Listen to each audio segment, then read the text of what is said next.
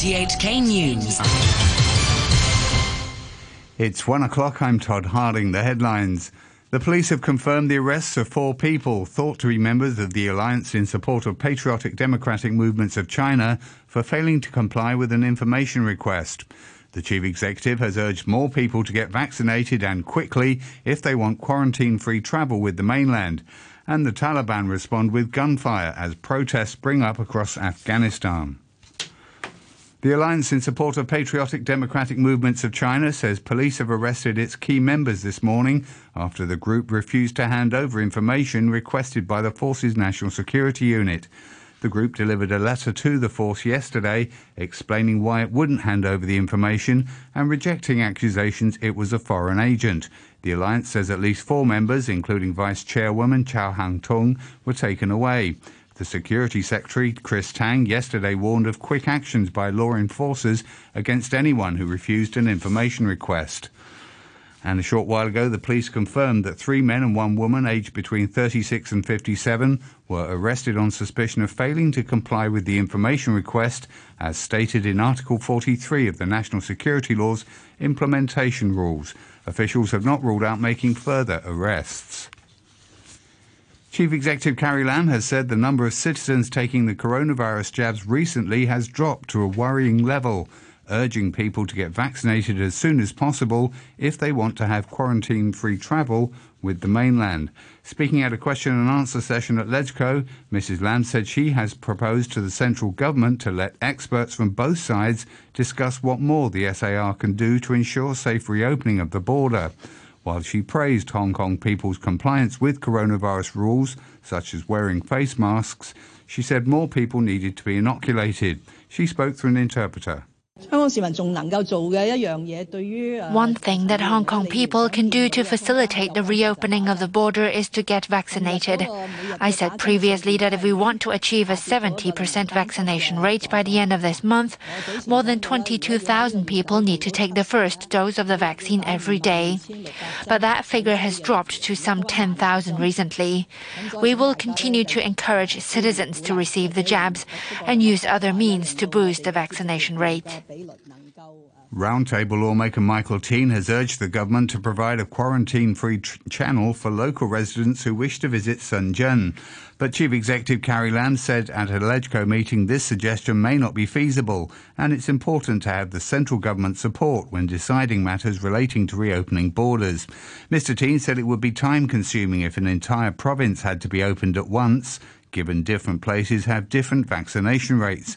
He says connecting the territory with Shenzhen would be a good first move. I suggest just picking out one city, Shenzhen, which has a very high vaccination rate and everything is tight control, because recently the cases that we heard are in Guangzhou, not in Shenzhen.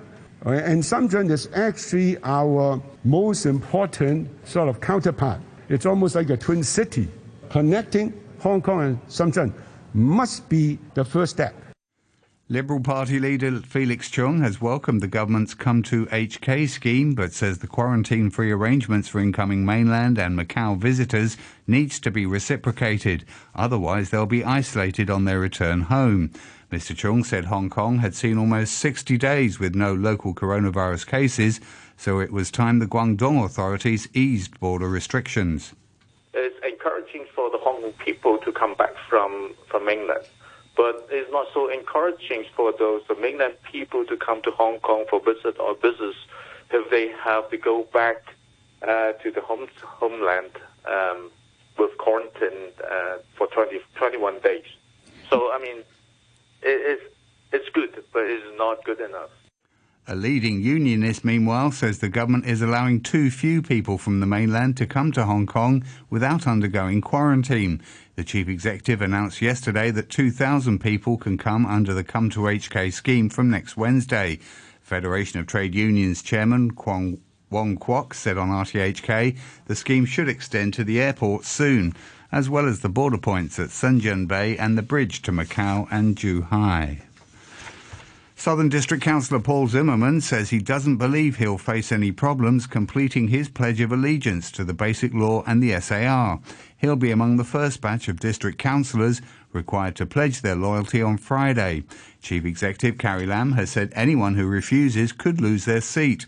Mr Zimmerman said he was unsure how many of his colleagues could be unseated, as it was unclear where authorities would draw what he called the red line.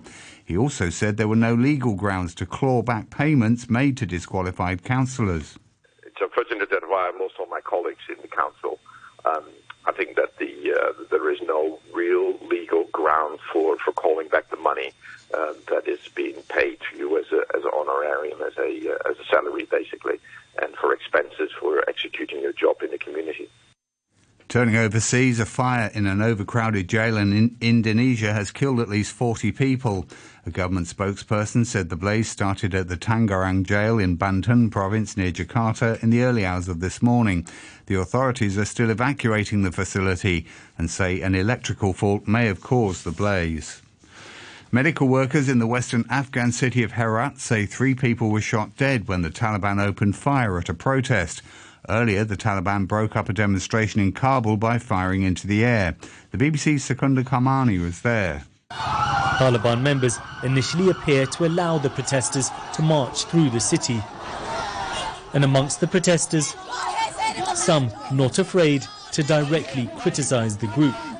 We demand freedom of speech, democracy, national resistance against the Taliban. Convoys of Taliban vehicles made their way to the site. Eventually, fighters fired shots in the air to disperse the crowd. Dissent is not something the Taliban is used to.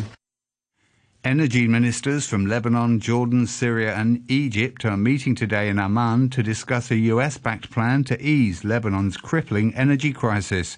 It's hoped Egyptian natural gas and Jordanian electricity can be transferred over land via Syria to provide much-needed power for Lebanon, which is in the throes of its worst-ever economic crisis. This report from the BBC's Anna Foster. Every day is now a struggle in Lebanon. There are hours-long queues at petrol stations for scarce and expensive fuel. Many people live without electricity, and they're going hungry too because bakeries can't heat their ovens. Hezbollah has arranged its own solution, 3 ships loaded with Iranian fuel, but receiving them would put Lebanon in breach of US sanctions. Today, Egypt, Jordan and Syria will try to nail down the detail of their rescue plan. The people of Morocco are voting today in parliamentary and local elections amid concerns about the economic impact of the COVID pandemic. Here's the BBC's Alan Johnston. The threat posed by the virus has meant that no big political rallies could be held, and as many people vote, they'll have concerns about the economic impact of the pandemic on their mind. The moderate Islamist Justice and Development Party will hope it has done enough to emerge strongest from the election.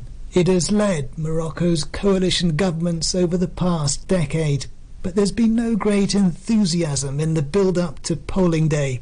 Analysts talk of voters feeling that their parliamentary politicians have little meaningful influence. All real power continues to lie in the hands of Morocco's monarch, King Mohammed. Military leaders who seized power in Guinea on Sunday have released about 80 prisoners ahead of today's summit of the West African grouping ECOWAS to discuss the coup. The prisoners had been opponents of President Alpha Condé, who was ousted by special forces under the command of Lieutenant Colonel Mamadi Doumbouya. He's accused Mr Condé, who's 83, of rampant corruption, human rights abuses and mismanagement. Mexico's Supreme Court has ruled that penalising abortion is unconstitutional, a decision welcomed by advocates for women's health and human rights. It's a move likely to set a precedent across the country, the BBC's Will Grant reports. The decision to decriminalise abortion in what is Latin America's second largest Catholic nation might appear surprising. However, the debate in Mexico has gradually been moving towards removing the illegality of abortion for some time. Specifically, the Supreme Court was asked to rule on a law in the northern state of Coahuila, which punishes women who have illegal abortions with jail terms of up to 3 years. The 11 Supreme Court judges unanimously voted to decriminalise abortion in that state, and under Mexican law it will now apply to all the other states in the country too. A 19-year-old woman is suing a health authority in northern Spain for $3.5 million for being swapped at birth with another baby girl. Here's the BBC's Mike Sanders. The mix-up happened in a hospital in Logroño. A lawyer says the two babies were born 5 hours apart. Both had low birth weight and were put near each other in incubators and then handed to the wrong mothers. Reports say the family that took the anonymous plaintiff home was dysfunctional. The mistake emerged only 4 years ago when the supposed father demanded a paternity test during a dispute about child support. The health authority says its current systems would make any such mistake impossible and blamed one-off human error. The father of the American pop singer Britney Spears has filed a petition at a Los Angeles court to end his controversial 13-year control over her estate. The legal arrangement dates from 2008, when she suffered mental health issues. The singer is now aged 39. The BBC's David Willis has more. Britney Spears herself, twice during the summer, spoke in court to call the conservatorship abusive and to say that she had been coerced into doing things against her will. Well, now we have this extraordinary petition filed today here in Los Angeles, the court, by her father, which basically seeks not only to remove him from the conservatorship, but to bring the conservatorship itself to an end. Now, it will be up to a judge here to approve that, but clearly this is the beginning of the end and a resounding victory for Britney Spears and her supporters. Finance news now. A short time ago, the Hang Seng Index was at 26,247. That's 123 points down on the previous close. Turnover stands at $87 billion. To currencies, the US dollar is trading at 110.26 yen. The euro is standing at $1 and 18 cents. And the pound is worth 10 Hong Kong dollars and 71 cents. To sports, and we start with tennis, where the incredible run at the US Open tennis continues for the Canadian teenager Leylah Fernandez. Match point to the 19-year-old for a place in the semi-finals. Backhand reply from Svitolina is long. Leylah Fernandez, having beaten Naomi Osaka and Angelique Kerber, two champions, is now in tears behind the baseline. Fernandez has pulled off another upset at Flushing Meadows. The 19-year-old defeated the fifth-seeded Elina Svitolina to reach the last four. Here's the BBC's Russell Fuller. Quite a performance yet again on the Arthur Ashe Stadium by Leylah Fernandez, the 19-year-old who only turned 19 yesterday and still the world number 73, having beaten the defending champion Naomi Osaka and then the 2016 champion Angelique Kerber. She outlasted Elina Svitolina, the fifth seed, the Olympic bronze medalist, as she won a deciding set tiebreak. It was another aggressive performance by Fernandez, who was a bundle of energy on court, and she is into the semi-finals as a teenager, where she may be joined by Britain's Emma Raducanu, an 18-year-old who plays her quarter-final tomorrow. Fernandez will play the second-seed Aryna Sabalenka in the semi-finals. Sabalenka defeated Barbara Krejcikova 6-1, 6-4. In the men's draw, second-seed Daniil Medvedev got past the Dutch qualifier Botic van der Zandschulp in 4 sets. His semi-final opponent will be Canada's Felix Auger-Aliassime, who was leading 6-3, 3-1 when 18-year-old Carlos Alcaraz retired with an injury. China's football team has suffered a second straight defeat in World Cup qualifying. They were beaten 1-0 by Japan after Yuya Osako scored in the first half.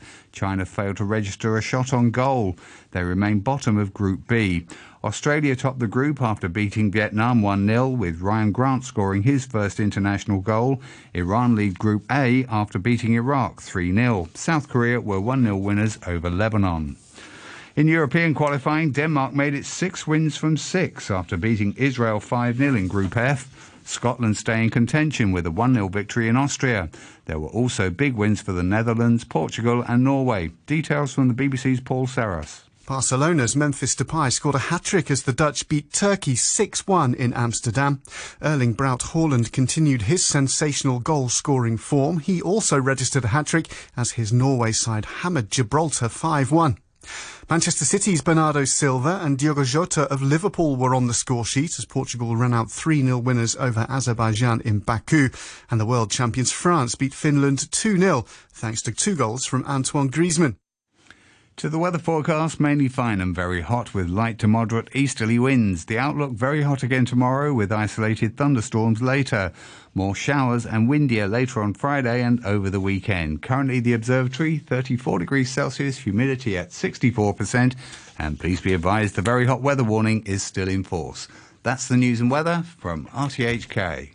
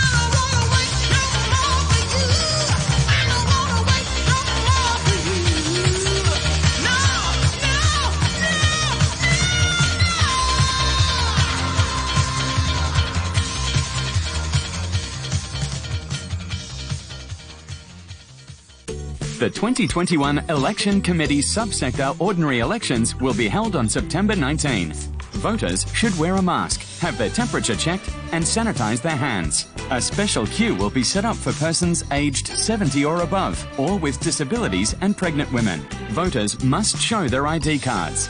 Staff will use the electronic poll register for identification and issuing ballots. Voters should place the marked ballot in an envelope and put it into the ballot box.